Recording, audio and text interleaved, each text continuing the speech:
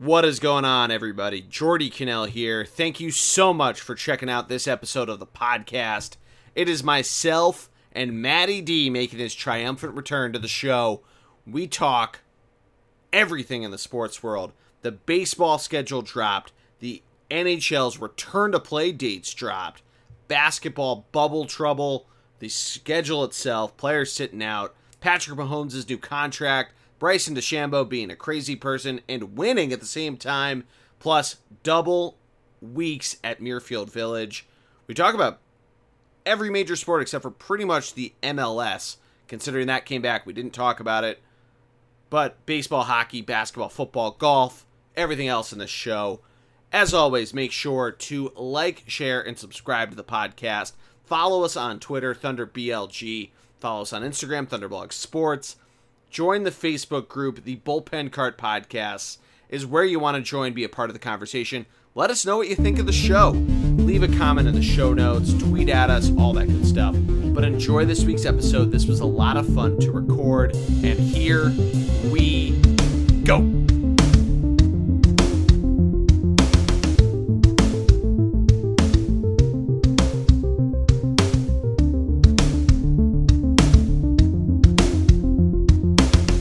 Welcome to this episode of the podcast here on the Bullpen Cart podcast feed. I, of course, am the G-Man, Geordie Connell, and making his triumphant return in just under 3 months as the co-founder of the Thunderblog, Mr. Matty D. How are you, my friend? I'm great. It's good to be back. Loving what's happening in the sports world. And I'll give you a quick preview of what I've been doing during quarantine. Matty travels. Okay? I've been golfing. That's what I've been doing, okay? We'll talk a little bit about golf coming up, but I got the opportunity to play a new course for me. Ooh. The Old White course at the Greenbrier Resort, West Virginia. Was down there 2 weekends ago. It used to be on the PGA Tour. It was called the Greenbrier Classic. The name's changed. They've since lost it, mostly due to a flood issue back in 2016. And they've had some issues ever since. The course, though, is immaculate. I highly recommend the location. You know what I called the course to me was lovely. Awesome green complexes, very narrow but long. Some very challenging holes. They also have the Meadows, which is another 18-hole course there. They have the Greenbrier, which used to be 18, but it's only 9 since the flooding. And probably my new favorite thing I need to have installed at one of our many golf courses that we have the opportunity to play around here, and that is a par 3 executive course. All the holes were 100 yards or under, roughly. It was like a 110er out there. So it's wedges only for our level of golf. Dude, so walking 9 holes, 6 greens, just the most awesome. Fun. So I recommend the Greenbrier. I recommend trying to get out the Old White. It's a great course. Love it. Our 4 caddy was amazing. Did you check out the falconry? We did not check out the falconry, but we have heard about it, so we might have to go back. Yeah, Phil Mickelson, every commercial. That's what he talked about. Yeah, the falconry. Exactly. Keegan Bradley has a house on the property. John Smoltz is building a house on the property, the former Braves pitcher. Sam Snead is the guy there back in the day. 35 hole-in-ones at the Greenbrier. Oh, my God. Yep. One location. One location. Last one, and he was in his early 80s on his last one. Beautiful clubhouse facility. Just a recommendation to anybody. So anyway, that's my plug. That's what I've been doing during quarantine mostly, is golf. I don't know if I can get to 100 rounds this year, G, but I've been pushing it hard. So we'll see. I lost a little bit this weekend, but we're going to get back on it this coming weekend. So I'm fired up. Yeah, I've put a good amount. I mean, I've talked about it a lot, had some of our stuff, including the Match of Idiots on the Thunderblog Instagram. I've played multiple rounds a weekend. The only one I didn't was Father's Day. I only played Saturday of that weekend. So Pennsylvania course is open, I think. It was May 1st. So, over 2 months ago. I was about to say 2 months ago today, but today's July 8th that we're recording this. So smart calendar guy here.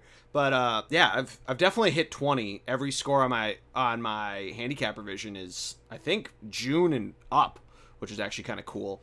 Nice. Normally it takes me a while to erase the previous year, so I'm proud of that. Get my handicap lower. This new world handicap system, it helps a little bit when you get a good score. Yeah, it's been golf has been definitely in the forefront, but like you mentioned, a lot of exciting things happening in the sports world. We talked about it last week, Jared and I did. That baseball is coming back. The schedule was released on Monday night.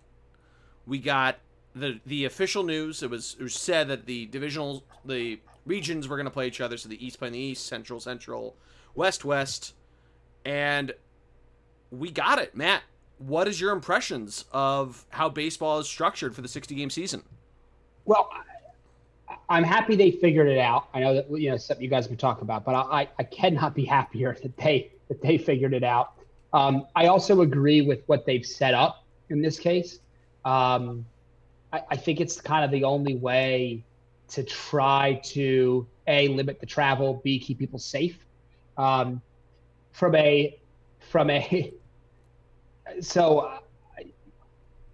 I guess my answer is yes. I mean, I think they did a really good job with it. With the circumstances being the circumstances, what I think stinks for a Philadelphia fan is that the AL East is loaded. Oh, yeah. So we are stuck playing the Yankees, the Rays, and Boston. So that's kind of tough.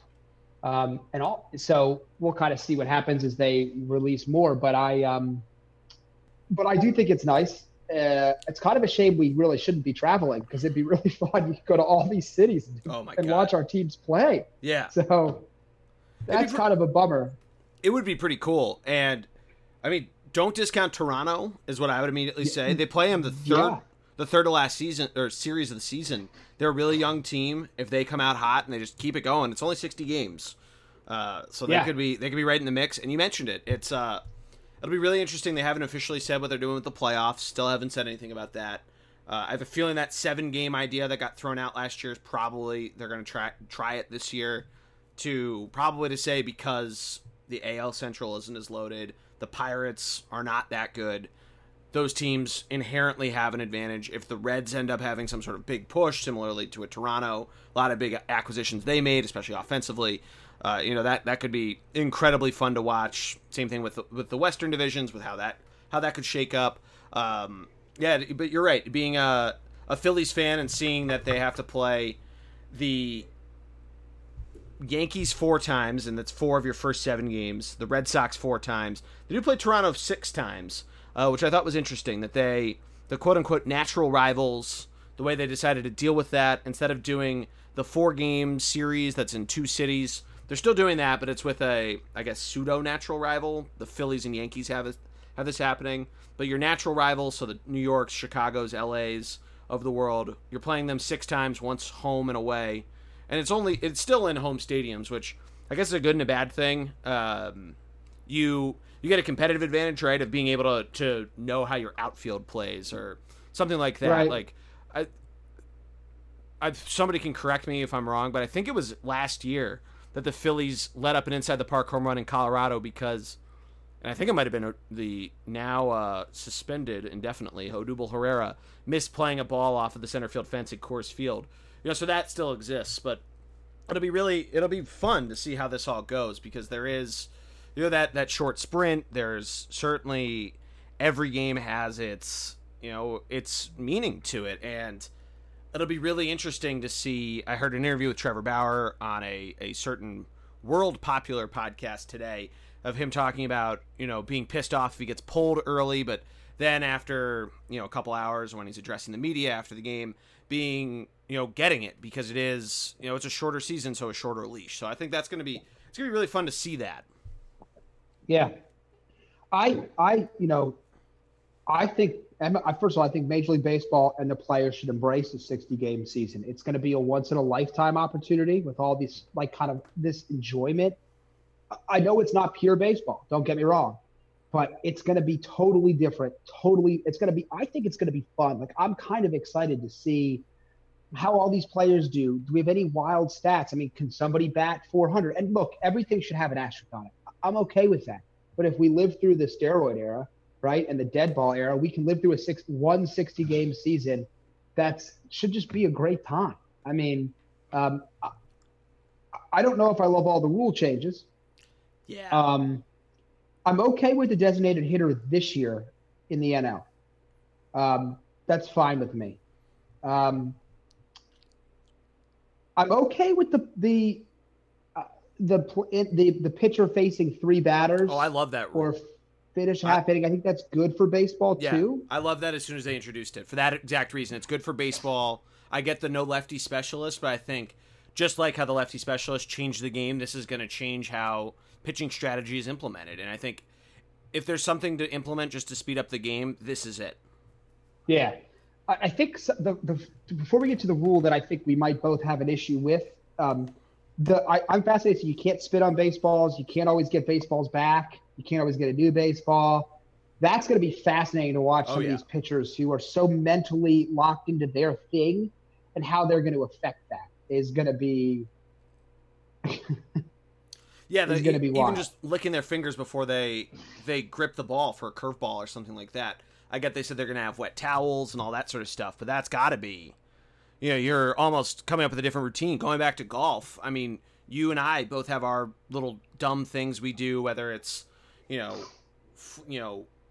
tying your or strapping the Velcro on your glove twice, or I like to tap my driver on the ground right before I hit it. I mean, these are professional pitchers that throw how many pitches in a single year, and include, in game and in simulated games and spring training and the off season. They have that ingrained into their brains so deeply that it's going to be very fascinating to see. And you're right, it is going to be exciting to see how these guys adapt to that. And just to, I agree that if there is some sort of 400 season, which I think that would be, I mean, it'd be incredibly impressive, because just 2 months, even a month batting 400 is nearly impossible to do. I wouldn't put, I don't know what your thought on World Series champion, and I think part of that does come to the playoffs, but I still probably wouldn't put an asterisk there, just because we've seen crazier stuff happen. But the stats, I agree. It's a level playing. It's a level playing field, right? Yeah. So the statistics side, it's not, but you're playing each other. Figure it out, make it work, right? I think the rule that we probably both, I'm not totally against it, but I have my reservations, is the batter on second in extra innings. Yeah, I'm really not a fan of it. I think it's I just think it's wild that you can that you basically could end the game right away. Now, granted, it's baseball, right? So that if, say, it's Mets at Phillies, the Mets get a single, a guy scores, the Phillies are going to have a guy start there, and it's supposed to be the guy who was last up, right? That on part is base. The thing I think that might be the saving grace. It's whoever was the last batter of the inning before. Yeah. So what that means is you can't put out your fastest player, Billy Hamilton, to run. Yeah, to steal third base and then a sac fly sends him in. The problem I have, I think, with it a little bit is that theoretically a really smart team like a Joe Madden, like a Cubs, Madden might do it, but Joe Madden no longer with the Cubs. Right, and with the Rays, excuse me. With nothing. Anyway, disregard my comments. Hang on. I was thinking of the ingenuity of an intelligent manager. But the Rays is still a good idea, because they are an ingenious team that comes up with these ideas. Right. You bunt him to third, and you hit a sac fly. Oh yeah. And by the way, as soon as if the guy gets to third, any kind of a pass ball, I think it'll be fun television, like to watch. I just don't know from the side of me that loves baseball and its purity, I don't know if I'll love it as much. Yeah, it is something crazy to think about, that if, like, Bryce Harper pops up in the ninth inning and he's on second base, do you tell Rhys Hoskins to bunt? Like, are you gonna have him do that and see how well he's a team player and all that sort of stuff? Which Rhys, by all accounts, is a great dude, so I'm sure he would. But it'll be incredibly interesting to see. But it is something to that effect of, like, constructing a designated hitter lineup and how they're going to construct it that way, almost with the fail-safe in mind of making sure that no matter where you are, even thinking of it of like the groups of three, your 1, 2, 3 hitters, 4, 5, 6, 7, 8, 9, of always having a speedy guy there. So it'll be very cool to see how lineups are constructed. Do they go the more traditional route? Do the National League teams, because this is something new for them too, of having a DH, do they try to be a little more interesting with it? How do they approach the DH in terms of building their lineup? Do they try to give guys days off, like or do they rotate who's a DH? Like, do the Phillies give JT Realmuto every fifth day as a DH to save his knees and say, hey, we really are going to invest in you, but we want to just treat you well during the season, then we'll pay you in the off season, something like that. I mean, that's my hope, is that they pay him. Bryce Harper's hoping it. I hope you saw that today, where JP Realmuto went oppo and Bryce Harper screamed, "Pay him!" But also a lot of home runs out of the Phillies camp today, so it got me very excited. But it is going to be very fun to see how this all happens. It's happy to have baseball back. It's great that it's such a quick turnaround. They reported on July 3rd. Opening day is July 23rd, my birthday, and everybody else starts on July 24th, which is just incredible that they're able to turn this around so quickly. Yeah, no, I'm with you. And speaking of JT Realmuto, I'm definitely excited for our Phils this year. I'm all about the fact that Bryce is pushing for the Phillies to give Realmuto a new contract. I know it's a tough time to do it with everything going on, but you know what? Another sports athlete we're going to talk about just got paid a massive deal. Mm-hmm. So personally, I think it's the right time. I would give the best catcher in baseball the money. Oh, yeah. But I'm really excited for him. I mean, I'm really excited for this lineup. If you look at it top to bottom, you got Gregorius coming in to play short, Segura at third, Kingery. I mean, assuming everything holds true, like I'm saying. Yeah. Hoskins, JT. Where's the major weakness is what? Adam, how's he out in center field? Yeah, maybe him. Maybe see what happens with McCutchen, but he seems fine.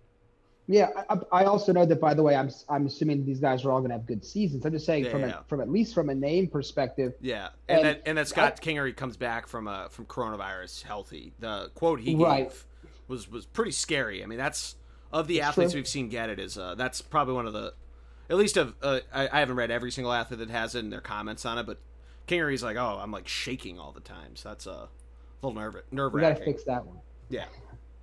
I think it comes down to what we have pitching wise, what we have in the bullpen. Yeah. Behind Aaron Nola, and you would expect Zach Wheeler. What can we get from guys like Arrieta and Eflin? Do they have anything left in the tank? Pivetta. Pivetta, is he even a starter, or is he out of the bullpen? I don't know. Did Tommy Hunter have any success? What about Neris? So there's a lot of questions with the bullpen. I think that's the scariest part. The positive is, if you have a good starting pitching, you can get around the bullpen. I don't know. I'm certainly excited for this team. I think they've got a lot going for them, but I'm certainly worried about the pitching in general, and specifically really after Nola, because I do like Wheeler a lot, don't get me wrong, but he needs to prove that he's an ace with the money we're giving him. He's not a middle of the road starter now. He's an ace. Yeah, that's a really good point. And I was going to say, they have all this money, and I forgot how much they shelled out to Zach Wheeler. All the money they didn't pay Keuchel or Craig Kimbrell last year, but that's where it went. There's probably still some left over, because that's a lot of money Comcast gave him. But regardless, Zach Wheeler's getting paid a lot.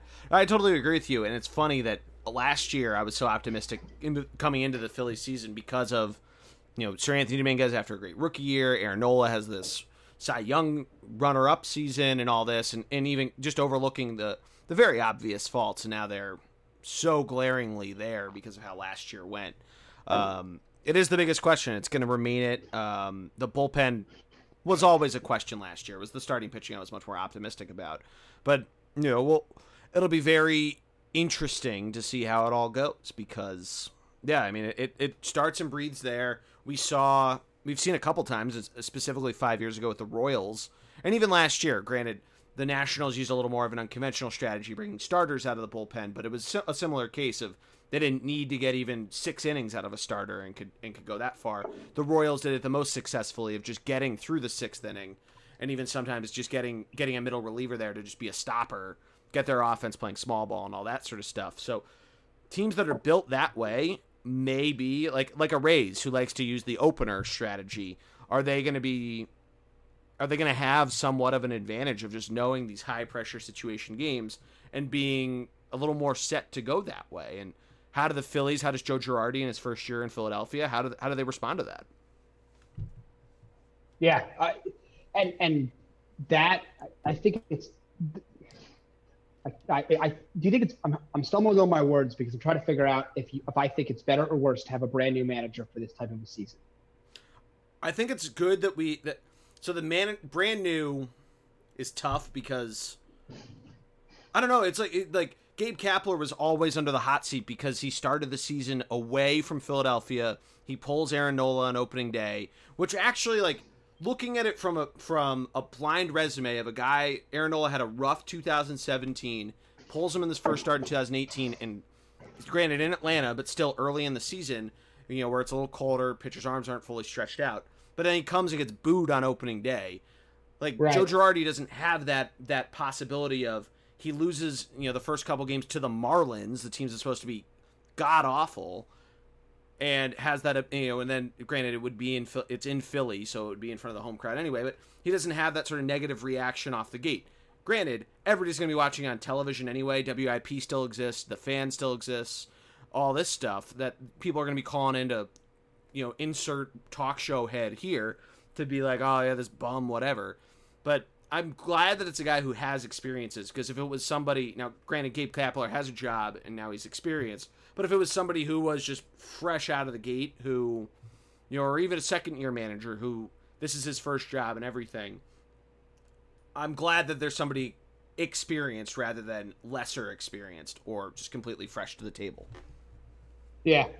Yeah, it's going to be – that's why I'm excited, because it's going to be really fun. I mean, we're going to get a lot of baseball, a lot of time. It's going to be just a wonderful ride. Oh, yeah. And I think the other positive is, even if your team doesn't do well because of the shortness of the season – you don't necessarily lose interest. You don't lose interest in them, but there could be a lot of interesting statistical things happening that's going to make you want to tune in. There's a chance that one of these big time pitchers doesn't lose a game. I mean, theoretically, right? I mean, they're only going to get 12, 13 starts, maybe. So you could have a couple undefeated pitchers. I mean, that'd be kind of fun. That kind of stuff would be really interesting to witness. Yeah, I'm looking up Zach Greinke's 2009 season. Do you remember that with the Royals? I'm looking up on Baseball Reference. This is his breakout year, and he has this incredible start to the season where, let's see, the Baseball Reference only shows his, maybe I can find the specific season, but he started off so hot. Oh, here we go. 2009 pitching log. Yeah. In April and May, he had a couple losses under his belt. Or just one, excuse me. But going into June, his ERA was 1.1 through May. And that was through 11 starts. Man, he didn't let up a run for his first 4 starts. He let up 2 in his 5th start against the Blue Jays, where he threw a... What's GS? Oh, just game started. But he let up 2, and that brought it up to 0.5. Then a complete game shutout the next game. That brought it down to 0.4, which was the lowest. It eventually rose above 2 in July. So he was under 2 for 3 months of the year. That is a grand total of 16 starts. And then he finished the season with a 2.6 ERA, and he got it nearly back down to 2 in his second to last start of the year. Went 16-8. That's 17-8, excuse me. No, so it's out there. It's out there. Yeah. Like, this was like, I remember like reading about this, and like, that's like, it's his breakout year. We read about like what happened to him and how he had, mental health stuff and all this. Like, it's possible. Or a Josh Hamilton type of thing where it comes around to the All-Star break. I mean, even Aaron Judge's first half of 2017, remember how crazy that was? He had 30 home runs. Right. Yeah. Somebody is going to do something crazy. Yeah. And it's, and you bring up a really good point though, of like, a young guy that gets called up. Like if Alec Braum, the Phillies stud third baseman prospect, like say Scotty Jetpacks isn't ready to go, and they just say, all right, Alec, here you go. You don't have the fans to get in your head, so no excuses. And he goes on a tear. Like we could really see a paradigm shift for a lot of different teams whose prospects are coming up.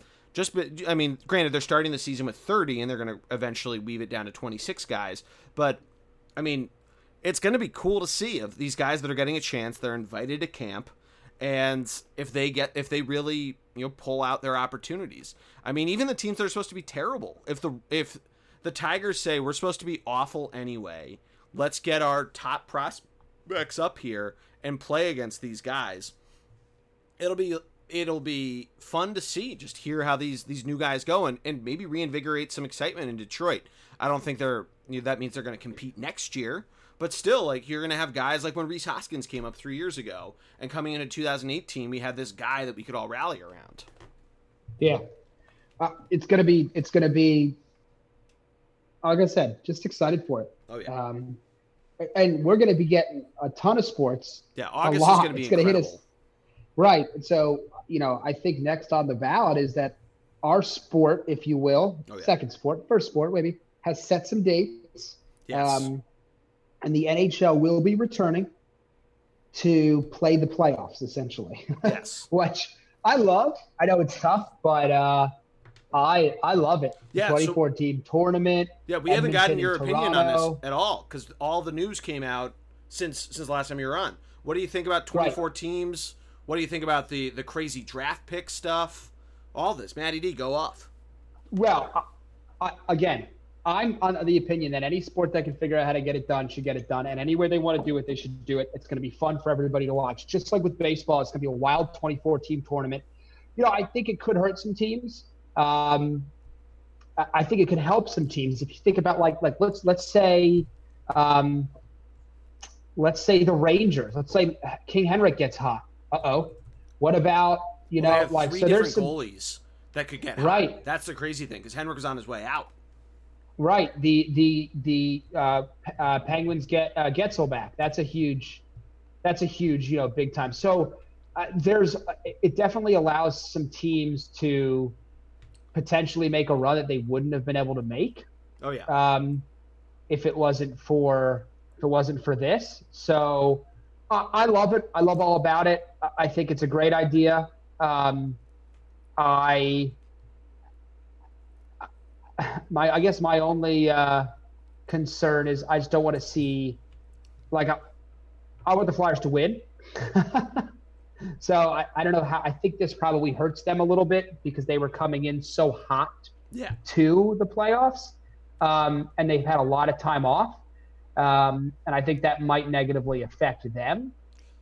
Yeah, I guess you could say the same thing though. Like Tampa was the hottest team, Flyers second hottest, Bruins third hottest since whatever date you want to pick, and I guess you could say that about all three of them, that like.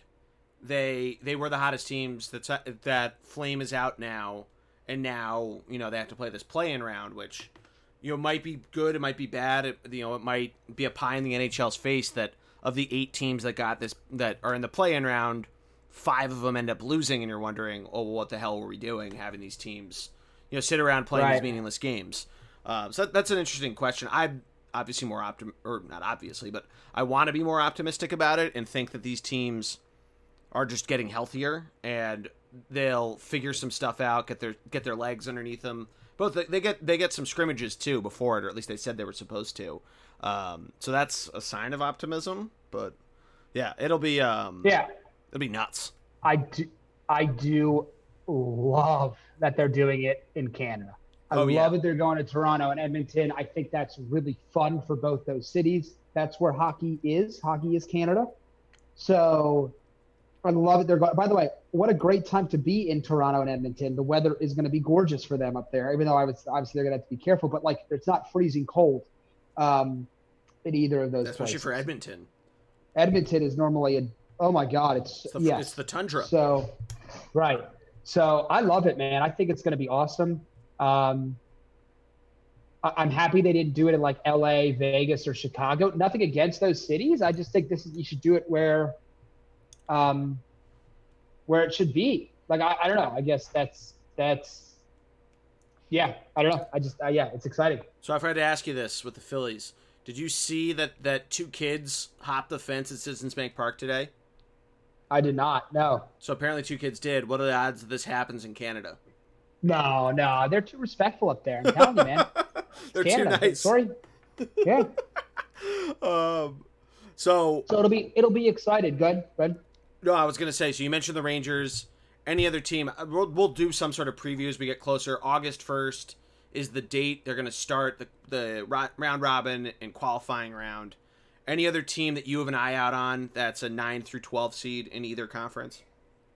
Is it wrong? I'm right to say the Blackhawks are in it, right? Yeah. Oh, yeah. They're the 12th seed in the West. Right. I'm telling you, man, I wouldn't want to play. I wouldn't want to play the Blackhawks with that kind of experience they have. Yeah. I know they've had their issues, but it's like, God, geez. I mean, suddenly you're going to have to try to battle through that. So I think that's a potential team to look at and say, yikes. We gotta potentially beat a team that has a lot of guys who have won a cup before. And you think you would assume that they'll be ready to go, right away. Could be wrong. So, but that definitely to me is like a little bit of something I wouldn't necessarily want to deal with. I'm trying to think of who else. No, I mean, that's really, and here's the thing. Anybody can win it. That's kind of even the scarier part. Yeah. Is that anybody can win? I mean, how about this? What about if Bobrovsky gets hot for the Blue Jackets? Well, Bobrovsky is a Panther now. Oh, what am I talking about? I'm having a moment here. Hey, excuse me. It's not been my. It's the off seasons did not exist for Matt. Apparently not. So hang on. Let's say he gets hot, but let's say Toronto heats up, right? But the Blue Jackets have Elvis Merzlikis, who was Bobrovsky like. Same with who's the other guy? Who's his back? Who's the original starter? Korpisalo. Both of them were awesome, and Columbus was just all over the place. That was their only problem. So let me pose this question to you: do you think the winning team? Do you think a hot goaltender wins it for you? So that's a really interesting question, right? Is that you have these teams, like look at the top four that are all getting buys. You have the Bruins tandem that won the William Jennings Trophy. You have Vasilevsky, who the only thing you can say about him is that he peaked too early the last couple years for Tampa. He's well rested. You have Braden Holtby, who won a Stanley Cup 2 years ago. You have our boy Carter Hart, who granted never played in the playoffs, but he's been great this year. And he does not, and we talked about with baseball that you don't have to be in front of fans. He does not have to be in front of fans, so even just being away, his first playoff away game is virtually nothing. Right.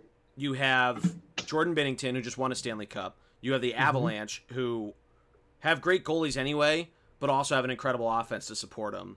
The Golden Knights have Fleury, and then the Stars have Ben Bishop and a couple other good guys. You're right in thinking the Blackhawks, who still have Corey Crawford, who, while he's getting older, they have Malcolm Subban, who they just kind of threw in when they traded Robin Lehner to the Golden Knights. And Malcolm Subban was a suitable sub-in for Fleury. Now, there's other teams too, like the Coyotes have like Kemper and stuff like that.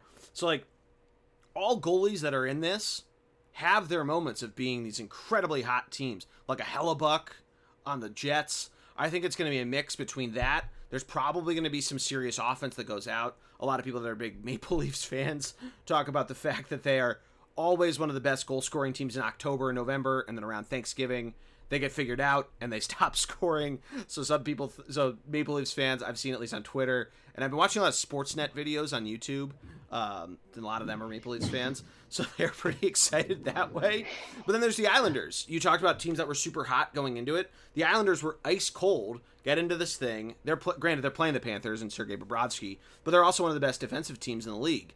That could turn into a 1-0 set or 5 game, because it's the first round series, and all of a sudden you have this defensive stonewall of however the reseeding happens on either side that turns into it. So I think it's going to take not just a hot goalie, but you're going to need your defensemen to play well. I think experienced defensemen, i.e. something like what the Bruins have going, is a huge advantage to you. Not to be pessimistic about the Flyers and how young our defensive core is, but you do need some guys that, like a Niskanen, there's a Flyer, who have been there before and can help lead it. And that's basically what Niskanen's been doing this entire season.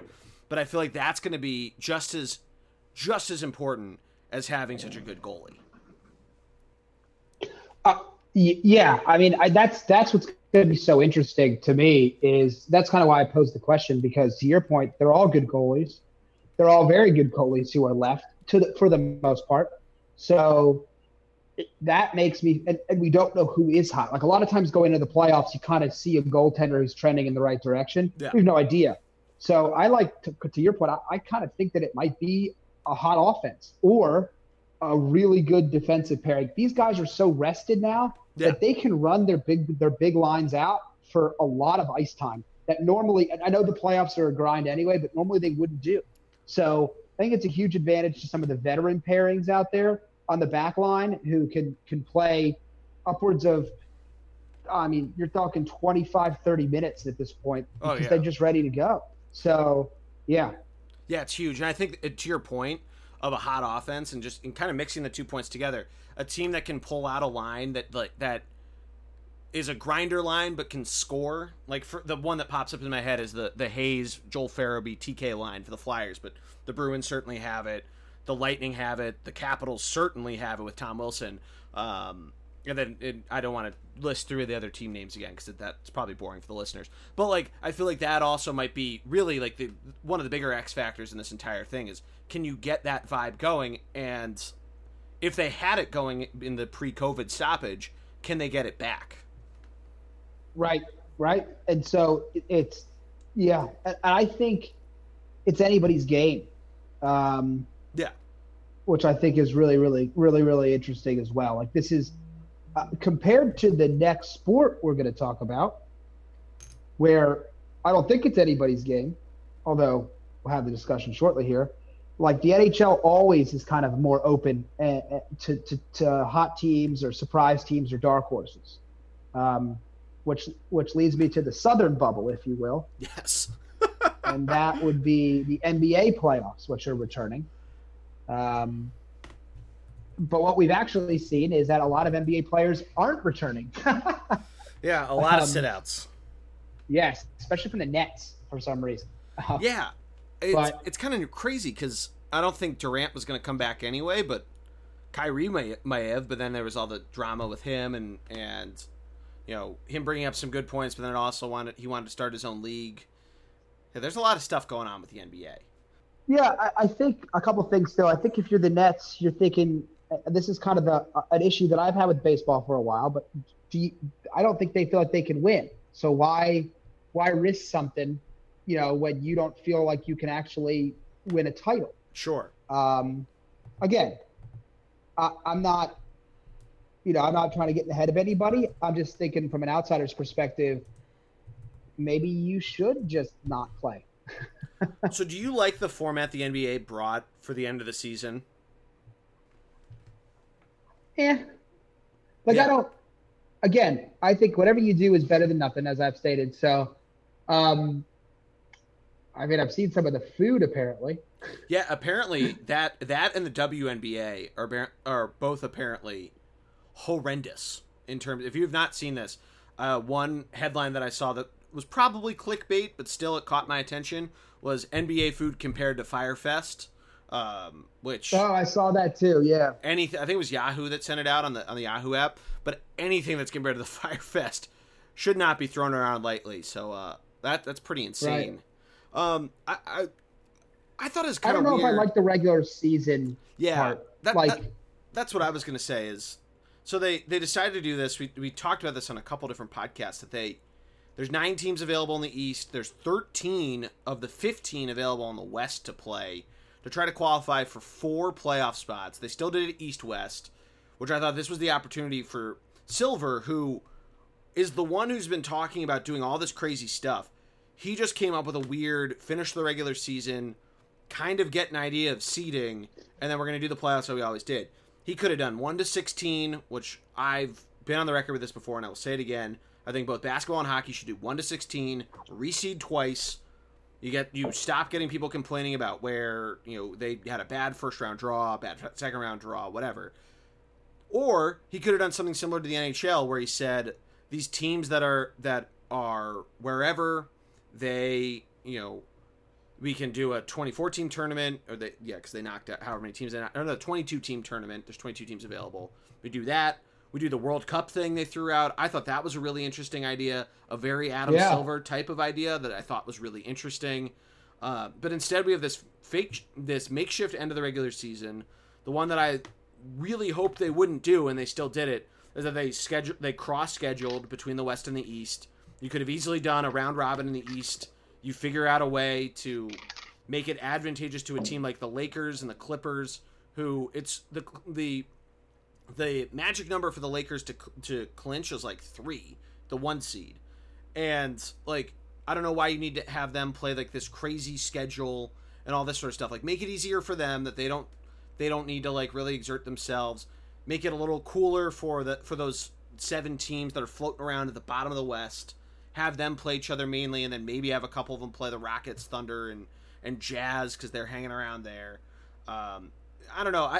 I feel like I'm more upset than most people are about the fact that they cross-scheduled. I just think it's dumb that they did. Yeah. Well, look, and here's the other thing. Look, I'm just going to name some teams here that to me have no business being here. The Suns and the Wizards should not be here. 1,000%. Sorry. Nothing against these teams. The Wizards, Bradley Beal isn't even playing. Yeah. They're 5.5 games out. That's the same clip as the, pun intended, as the Clippers and Lakers. They're like, they have to lose 2 games and they're done. Right. I can't. I'm honestly, to be honest with you, struggling with the Spurs, the Kings, and I would say the Pelicans. I know that Zion's a big draw. Yeah. Like why? Like any team, I mean, you almost want to say any team under 500 shouldn't be in. They've had a season. They've had a large majority of their season to get here. I feel like we're, look, that would mean the Memphis Grizzlies, who are 1 game under 500, wouldn't make it. Okay. I don't know. I guess I struggle with some of those, I don't know if I like it. No, I agree with you. I would have almost said that too, of just say, hey, we want to accelerate this thing, or we want to give the Bucks, who a similar situation. Theirs is actually, I think, 2. They're 6.5 games up on the Raptors for the 1 seed. Like, give them, and say to the defending champions, you know what? The Brooklyn Nets are 30 and 34. We're gonna just say no to them. You guys get a bye, and we're gonna have the Sixers play the Celtics, the Heat play the Pacers. We're gonna figure it out there. We'll do a full 7-game series. Maybe do a couple warm-up games. Like, because that's the big thing, right? Is that they want to make sure these guys are ready to go and, like, kind of used to the scenes. Right. And all that sort of stuff. But, like, at the same time, you have not necessarily even super teams, dynamic duos, you want to call them, that are doing so well. And, I don't know, teams weren't actively tanking. I wouldn't say I don't know, like, kind of they are, but kind of they aren't. Like, the Warriors and Cavs are in dead last in their 2 conferences.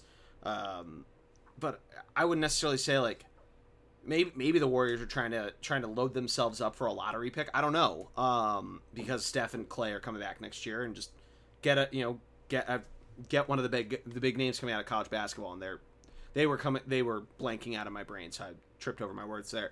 But I don't know. I think you're right that it's kind of wild that this there's so many teams involved. The idea of if you're within so many games, you're going to have this. You need to win 2. The 8 seed only needs to win 1 to just be the 8 seed to face the Lakers and the Bucks again, because it's so likely it's going to be them. I don't know. It's just, for as radical of ideas as Adam Silver's thrown out, I just feel like we could have been in for so much more of an idea. This honestly was more like an idea that hockey would have thrown out, to just be like, all right, we're back. Here you go. Because we've seen that at Gary Bettman so many times. To be like, all right, here you go. You wanted it. There you go. And Adam Silver would have been the one coming up with like, oh yeah, we're gonna have the lottery happen, but we're gonna still have it as an opportunity that the Brooklyn Nets, who just got Kevin Durant, could get the first overall pick. Like, that seems more like an Adam Silver idea, not a Gary Bettman idea. Right. I will say this. Let's talk quickly here about our Sixers. Their schedule is nice to them, if I'm reading this correctly. Yes. You go Indiana, Spurs, Wizards, Magic, Portland, Phoenix, and then you end with 2 difficult games against Toronto and Houston. But I love the way that lays it out. Again, the Pacers are a good team. Don't sleep on them. The Spurs are always a good team. Portland has Lillard and McCollum. So, but you're not taking on a big dog till much later in this little thing. Yeah. And I think that's going to work out really well for them. They can kind of work their way towards form while playing teams that you should think a Sixers team. I know their record was worse than the Pacers, but that they should beat. Simmons is fully healthy. Embiid is fully healthy.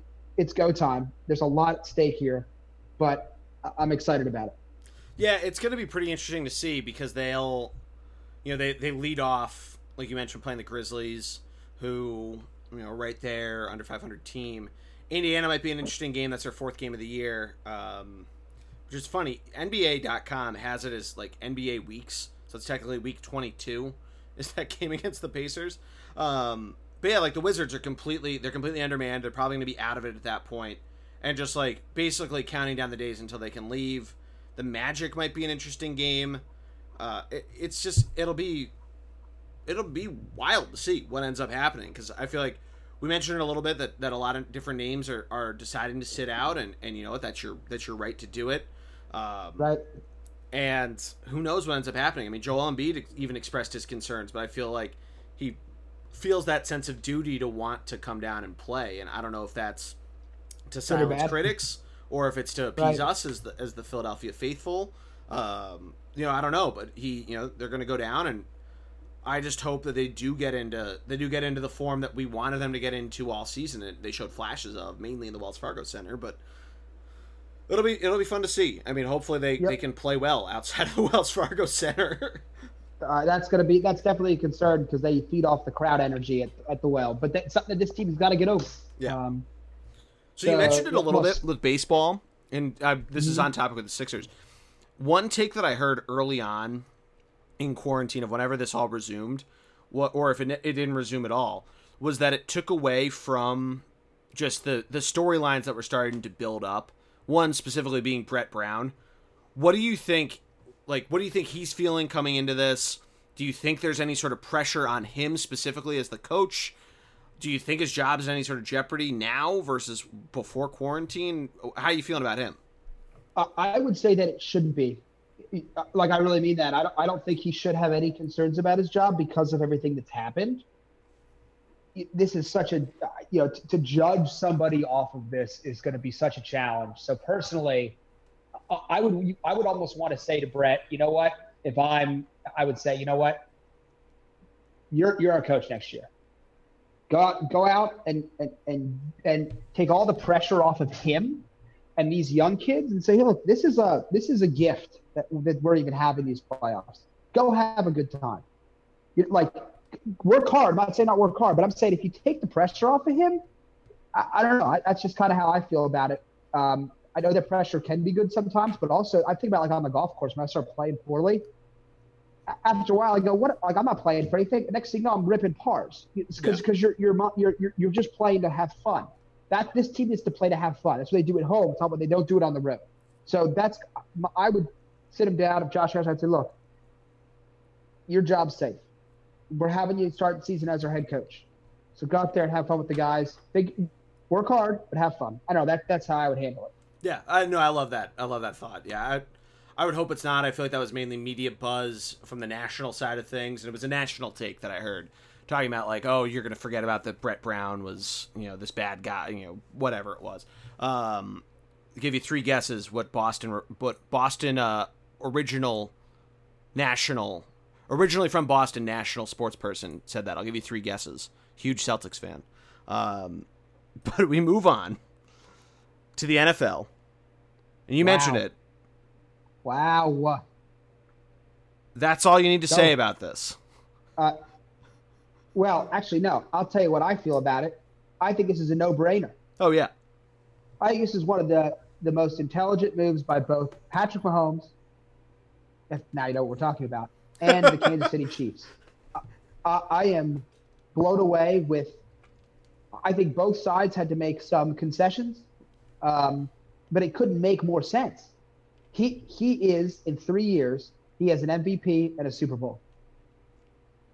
And not by accident. He didn't back in. I mean, this guy looks like everything you've ever wanted in a quarterback. I am like, I love it, man. I think it's a huge win-win. Oh, yeah. Yeah, I think it's a huge win-win. I mean, there's always the immediate talk of, can they hold on to it? There are the memes of, like, oh, they have $1.50 left to pay the rest of their team, all this sort of stuff. But I think you're right that this is a transcendent player that has certainly the hardware already to show for it. He's made back-to-back AFC championship games, potentially could have gone to back-to-back Super Bowls, won one of them, maybe wins two of them. Who knows with how the Super Bowl 53 between the Patriots and Rams went.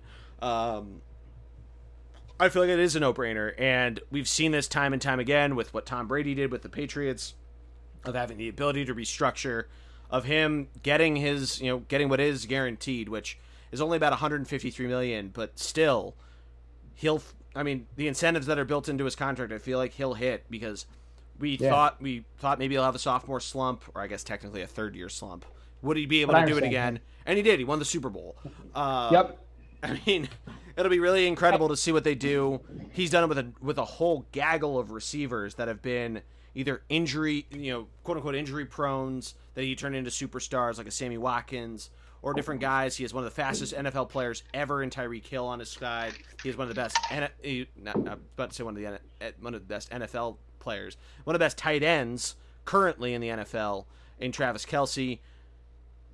He's got the weapons around him, and go after it for right now. And I feel like with the Seahawks, who you can say that they only, that they lost, they missed out on a bye, a win a season, and they missed out a bye by a game twice. They missed the playoffs by a game once. You can say all this stuff, but they're still always in the conversation with Russell Wilson and how much they're paying him. And I feel like whenever the Ravens decide to do that with Lamar Jackson, it'll be the same thing there, because I feel like it's the route the NFL is certainly going. And I don't know, I feel like Mahomes is the perfect model of it right now, of having the cannonball arm, but also being able to scramble and get it done. I mean, just look at any highlight reel on YouTube. Right. So just to make sure we're clear, he essentially signed what is going to be, including the 2 years he has left on his rookie contract, a 12-year, $503 million deal. That's the most it could be. Yeah. So first of all, it's one of the largest contracts, if not the largest contract in the history of sports.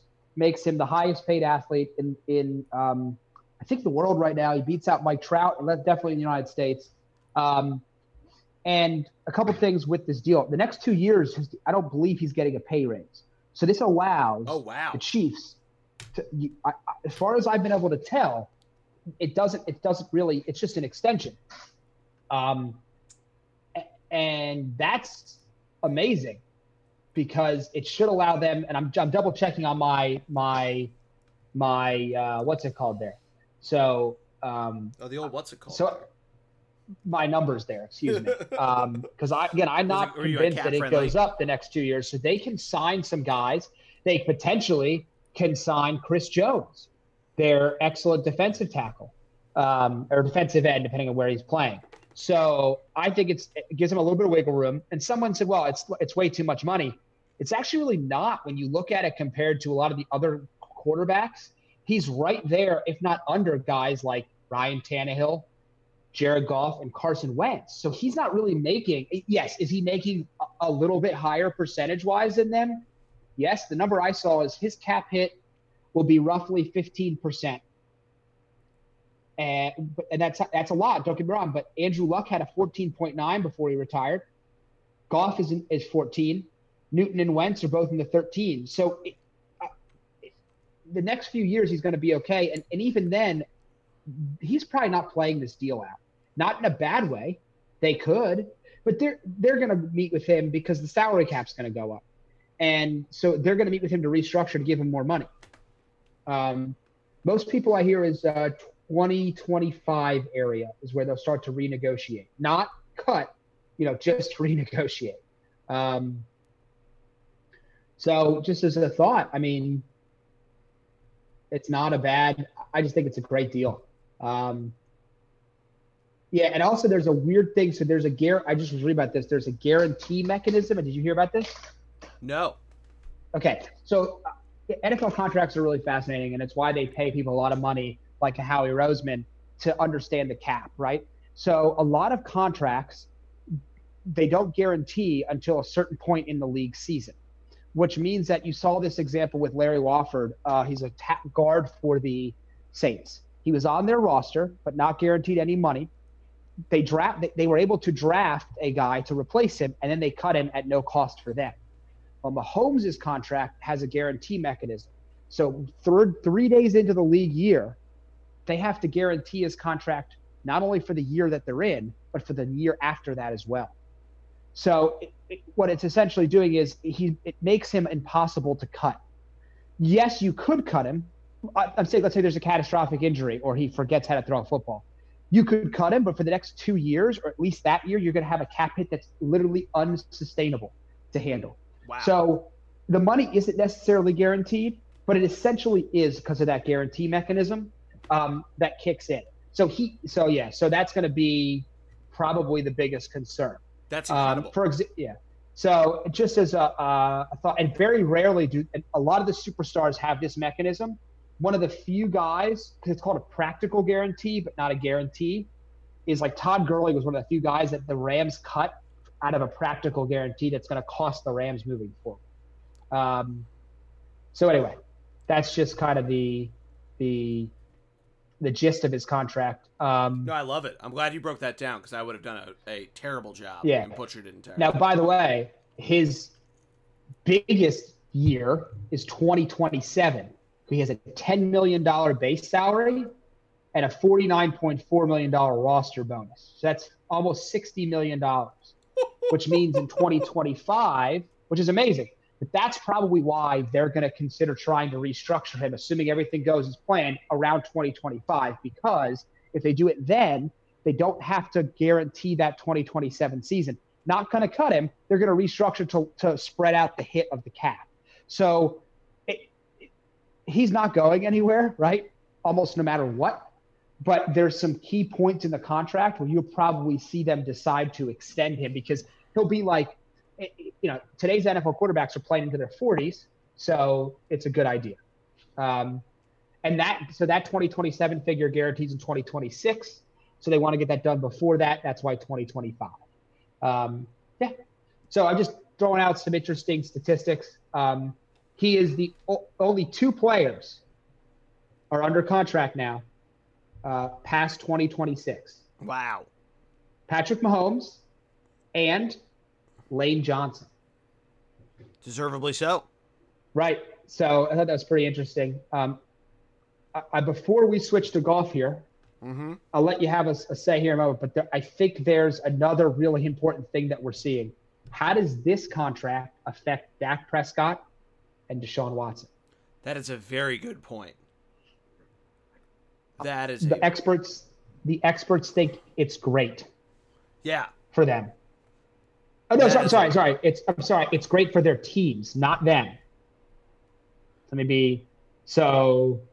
Because he's not blowing away the market, and so they're not going to pay him. They're not going to pay those guys like Mahomes. So by being just under the market, like again, he is pushing the market, but he's not blowing it away. So I've been told that it's probably good for those 2 teams that this happened. It'll help them sign those guys for slightly less. There you go. That is incredible. I love it. Matty D breaking it down because we needed that out of him. Or we needed you for it because I would have fucked right. Up. No. And it gives them the ability to plan long term, and it's why they might be able to get a guy like Chris Jones signed. Maybe not, but they might be able to. So it also gives them some time to recoup some draft picks that they've lost, knowing that this guy's going to be here. I don't think this sinks the team at all. And any Andy Reid-led team is going to figure out how to be good. And now you've got arguably a guy who has the potential to be the greatest quarterback of all time. I'm not stating that he is. He's got to win like Brady and put up statistics like Manning. But boy, he hasn't. I mean, there's not even a red flag with this guy. There's no off the field issues. There's no on the field issues. He somehow gets better. It's like a fine wine. I love our boy. I do love Carson. But he gets injured, right? And that's his big knock. And he has some other things in the field like Mahomes. There just isn't a lot of weakness with him. So it's a no-brainer deal. I'm going to say this now because you brought up Carson. You know how much I love Carson Wentz. Yep. I'm doing the big 3-0 posts. Don't be disappointed if there's another number 11 that I like a little more that gets represented, and that a certain number 9 does get represented. Okay. I'm not saying that I thought that's what the Eagles should have done. I'm glad what they did, and I love Carson Wentz. I'm just saying that right now. Not spoiling the list of the Instagram athletes. For those that don't know, don't read the Thunder blog. I've been counting down the days to my 30th birthday, and now down the days till baseball. My favorite sporting events, Today, Matt, was our senior year Lehigh Lafayette game. I saw the post. Yes. You like the cross through of Matt and I claim crossed out. Matt and I did start the block that kick chant. That's true. We did. It's true. We did. Yeah, and it was great. And today was, I don't know how I didn't think of Vince Carter right away. He was July 8th, 15 days to July 23rd. I don't know how I didn't think of him right away. It's all right. Everyone has moments of weakness. 9 I years thought ago, I did Bobrovsky Dustin was still Pedroia. on the Jackets. So there you go. That's a good point. How did I do Dustin Pedroia with the Boom Laser Show? That commercial, remember that thing? That was a great commercial. It was a great commercial. That must have been it. That or Greg bribed me. Before we go to golf, I didn't put this on our show notes, but it did come out in between that. Do you have any thoughts on just the developing story with the NCAA and the Ivy League deciding to delay sports to 2021, Stanford cutting a lot of stuff? Do you have any thoughts on that? Yeah, it's sad. Yeah. And I don't know if there's a right or wrong answer. Just with everything in this pandemic, I think the hardest part is I can't blame the schools for making decisions like that. But I think the one part that's really sad is that this is where the NCAA should be the good guy and figure out a way to say to these athletes, if you want, how can we give them another year of eligibility? How can we do what's best for the student athletes in this case? It's tough though. And again, the problem is, as I've been talking with people just in my personal life, there isn't a playbook. You can't look back at a historical precedent and say, well, in the last pandemic, we did this. There's just no answer for it. So it's sad, man. We'll see what happens. I would hate to lose college football, but if it has to be lost, it has to be lost. For the safety of others. It's just, it would be tough. My Saturdays would be much different. It would be. I mean, we'll have we'll have baseball at least, but right. If they push it to the spring, the spring of 2021 might turn into something pretty incredible. Hopefully, though, the Lehigh Lafayette streak doesn't break, even if they play 8 times and Lehigh wins all 8 of them. Had to throw it in there. One thing we didn't mention with the Phillies, the schedule, or really with baseball, the schedule for the first time in I think it's 130 years that baseball teams from Pittsburgh and Philadelphia will not be playing each other. How sad is that? Wow. It's kind of sad. I kind of wish we could do that. But yeah. It is what it is. That could have been something cool, not to completely go back onto baseball, but if they had done some sort of quote-unquote realignment to figure out how to, streamline the schedule. I know, Pittsburgh obviously is pretty close to Cincinnati, but, they figure out some way to do a larger, just east-west. It gets funky with the way that the Central and the Western divisions are built in the American and National League, especially the AL West, being 2 teams in the Central Division and 3 teams in the Pacific and in the Pacific time zone or Central time zone, and 3 being in the Pacific time zone, 1 being in the Pacific Northwest. But that could have been interesting. Yeah. Let's go over to golf. Oh, we let off with it, and Matt, I forgot to brag at the beginning. My mom, Pete, and I won the Golf Mills 4th of July tournament this past Saturday. So big congratulations! Big ups to us. Big ups to us. I love it. The flag tournament. It was great. The way it works, Matt, is you take a best ball it's a best ball game. You have a flag in one of your bags. Take the best ball. When your group shoots their net 56th shot, you plant the flag where the ball lands. So we putted out on the 18th hole at a 56. Now golf mills. Yes, I do. The first hole is very hard. Oh, yes, it is. We all got strokes on it. So because that drive is technically your net 0 shot, we were allowed to hit one more shot on the first hole, going into an extra hole. That's pretty cool. So our flag was planted firmly 250 yards out on the first hole, and we won. No one else made it into the 19th hole. I love it, dude. That's so cool. Yeah. Oh, great win. Pro Shop credit, no trophy, but I'll take. I'm a big Pro Shop. Currently wearing a Pro Shop credit hat from Golf Mills, and I need to get back over to get some more Golf Mills swag soon. I love the logo. I love the shirts and the options. So I'm in. Yeah. We'll get you out soon. I'm allowed to bring out guests again, as you know. You already had some guests coming to your club, Chester Valley. Shout out to them. But we're gonna spin it around. I like that. I'm in. Let's go. Get it in soon. We're gonna need a rematch of that competition, but we'll talk about that. We'll talk about that Yeah, we can wrap up with offline. story time. We can wrap up with story time. The stuff that only like 5 people care about. We can wrap up with it at the end. We're going to talk about the biggest, I think, idiot. You and I have gone back and forth with this. Although I've bet on him a number of times, so I might be the idiot. Bryson Dechambeau wins last week in Detroit, but it was not without controversy, Matt.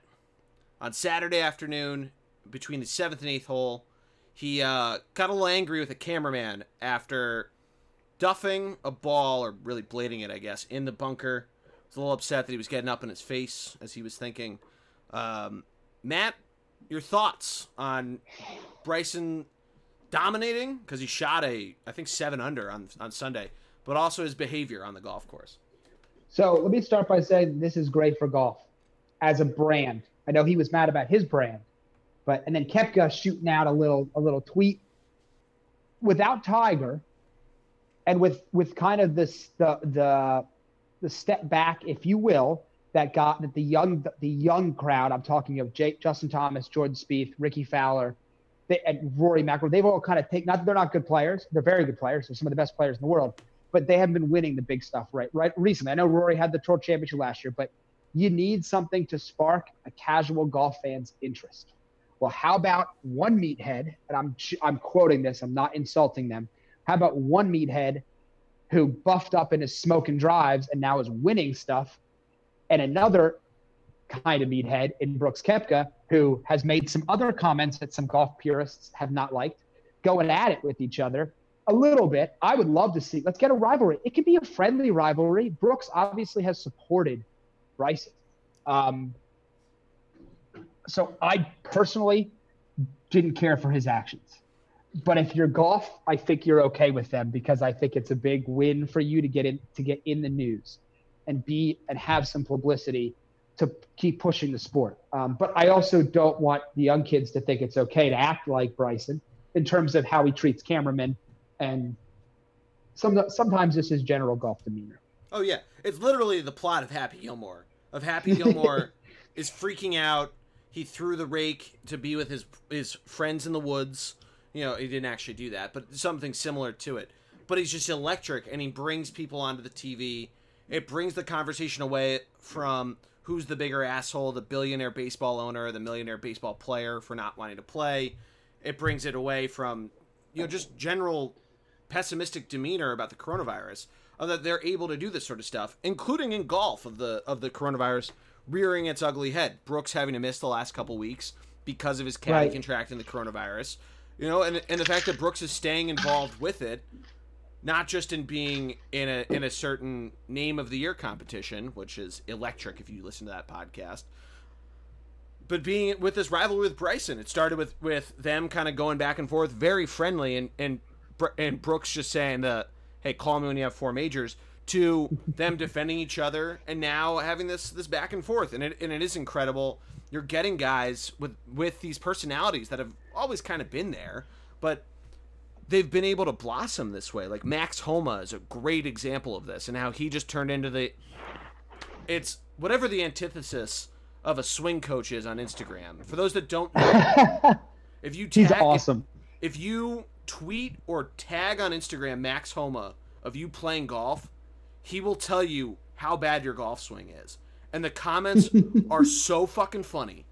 And this guy has been on the tour. He played, man, I walked with him and a bunch of other guys who were on his Cal golf team. They all qualified for the U.S. Open at Marion. And they are it's like us, but can actually play golf. Like, they just fuck around with each other for 4 hours. They are hilarious. And this guy's just been floating around on the tour. He's done decently well. And now he's really coming to his own there. Obviously, Kevin Kisner with all the different stuff with the Barstool guys. He's really come into his own of being this personality. The way that golf has found a unique way, and whether it is the Barstool guys helping out that way of bringing a younger crowd, bringing a different vibe to it, and all that sort of stuff. And Bryson is certainly a part of this, that he started out as the mad scientist. He bulked up. You and I are firmly on this. Jared and I debated this again last week, that he is bulky. He's not fat, bulky. And he constantly has a story around him of all this different stuff. Whether he's purposefully doing it or not, it may be debated by golf historians for the next 100 years. Was this guy a crazy person, or was it all calculated? Because everything in his life is calculated. Right. And look, we'll see what happens with him. So you can hit long drives. By the way, he is not a one-trick pony. He's a very good player. Oh yeah, so, his short game is always really good. Right. Just added power. The length. Right. But let's see what happens. For example, he is the favorite at the Masters. I'm not convinced. I've never felt There's like Augusta was a lot of hot during the year guys that fade hard at the Masters. And I also one of whom didn't even end up Masters, playing. He dropped out that week, Dustin Johnson. I don't feel like the Masters always favors the longest player. Like the course has never been set up that way. To me, except for Bubba. It doesn't Bubba was the only one who exploited it because he was left-handed. Right. Yeah. But so I'm just saying, like to me, like the U.S. Open, I think he's better suited for a U.S. Open than he is for the Masters. But I digress a little bit. It was a great win for him to kind of validate the work he's put in to get his body as strong as it is. But we all know that golf is not always about how strong you are. So can he do it in a major? Drive for show, putt for dough, baby. Right. Can he do it in a major? That's where he's going to have to compete. And Matthew Wolff is a fine player, but Matthew Wolff's not a top dog. So what happens if he's Bryson? Fun though. Him, Victor Hovland, all these dudes that were rookies last year, they're great. I'm in agreement. I'm saying let's see him go head to head, at a major Sunday. with. That's what you're saying, right? With a Justin Thomas or a Brooks Koepka, somebody of that level. Not that Wolff won't be there, but let's see how he does in a head-to-head matchup. Because quite frankly, Brooks isn't going to be intimidated by the length. No, Bryson might outdrive him, but Brooks is not going to have a problem with that. Brooks Thomas won is the not going to have PGA a 2 problem years with that. ago with Tiger Woods roaring on Sunday. Right. Yes, correct. Like a machine, he won. So that's my only point is let's see if he could do it because, again, it doesn't always matter how long you are. How do you feel with the next 2 weeks being at Murfield? Yeah, so it's interesting. Muirfield Village in Ohio. I said Murfield. That's fine. It's all good. They grabbed this first week mainly because so many places had to cancel. They decided to try to do something unique of keep the greens running a little slower, the rough a little shorter, and the course a little shorter. They have a 399 yard par 4, which, we've seen that in the last couple tournaments, both Brooks and Bryson going after it. So now we can possibly see it with a couple other pros of what they decide to do. Speaking of Bryson, he won the Memorial a couple years ago, so this, of course, he's done well at. Mark Leishman normally does well at this. Patrick Cantlay won the Memorial last year, so he's expected to do pretty well. Justin Thomas always plays here pretty well. All of them are suiting up this weekend.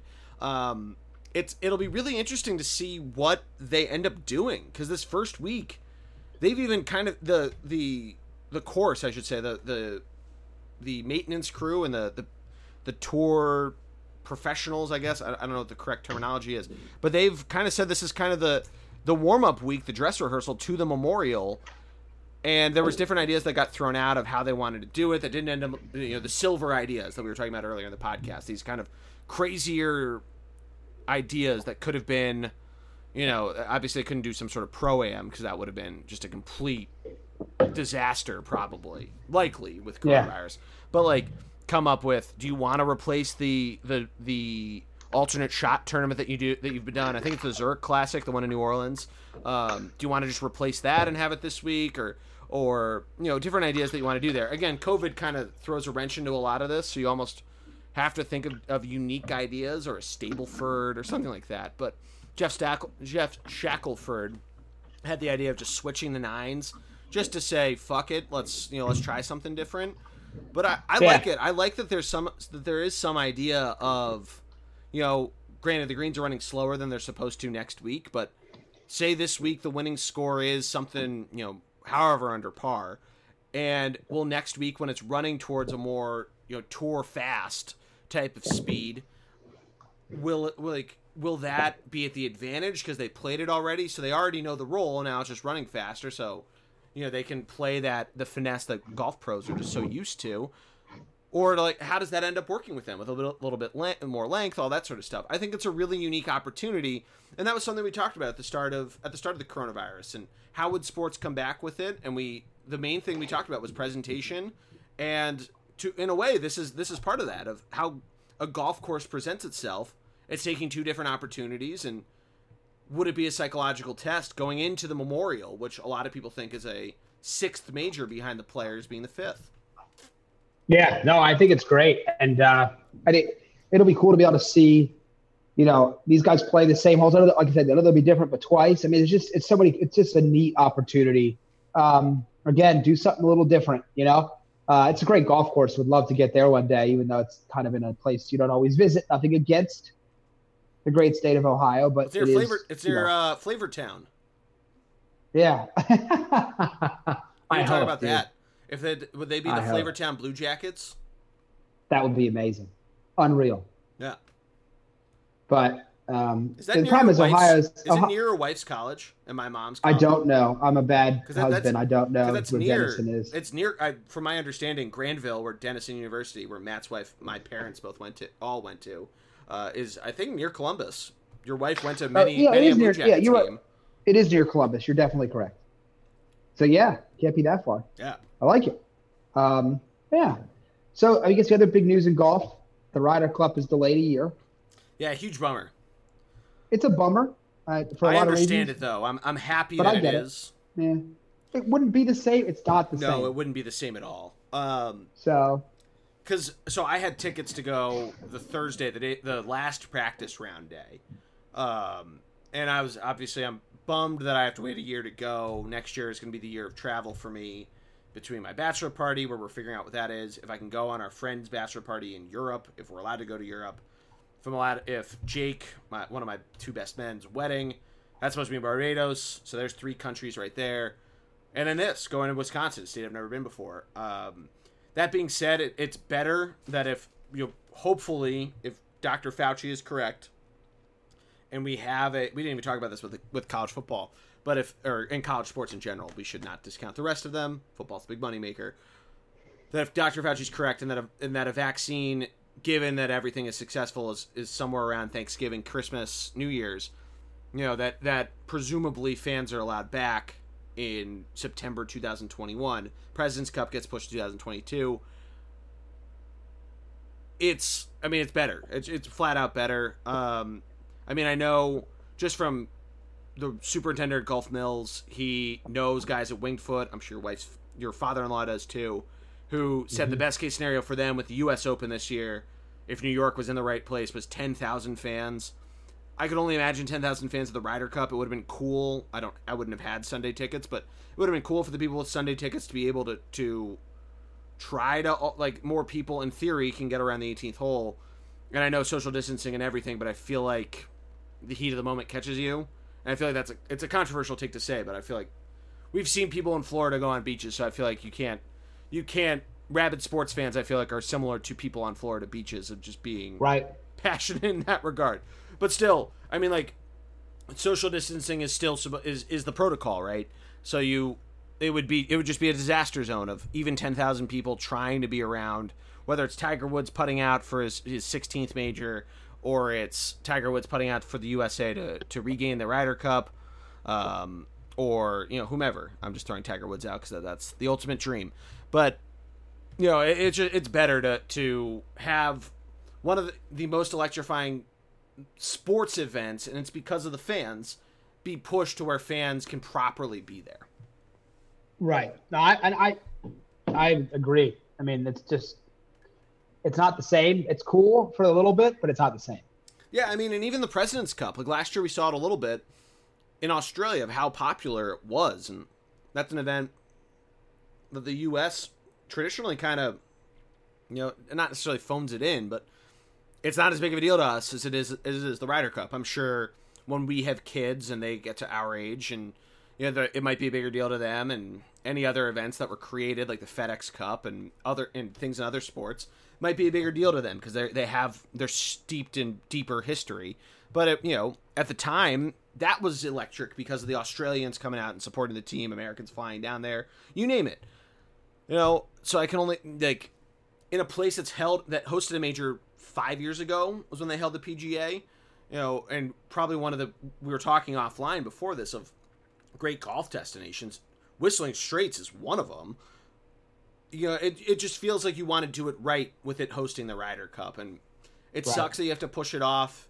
It opens up a week with all the majors being stacked right there to let them rest, let us see the best possible golf for major championships. We talked about this with baseball, talked about it with the NBA, the NHL, whatever ends up happening with the NFL. You want to make sure that we're getting it and not just stuffing it in to stuff it in. Right. So I don't know. It sucks, but it's the right move. Yeah.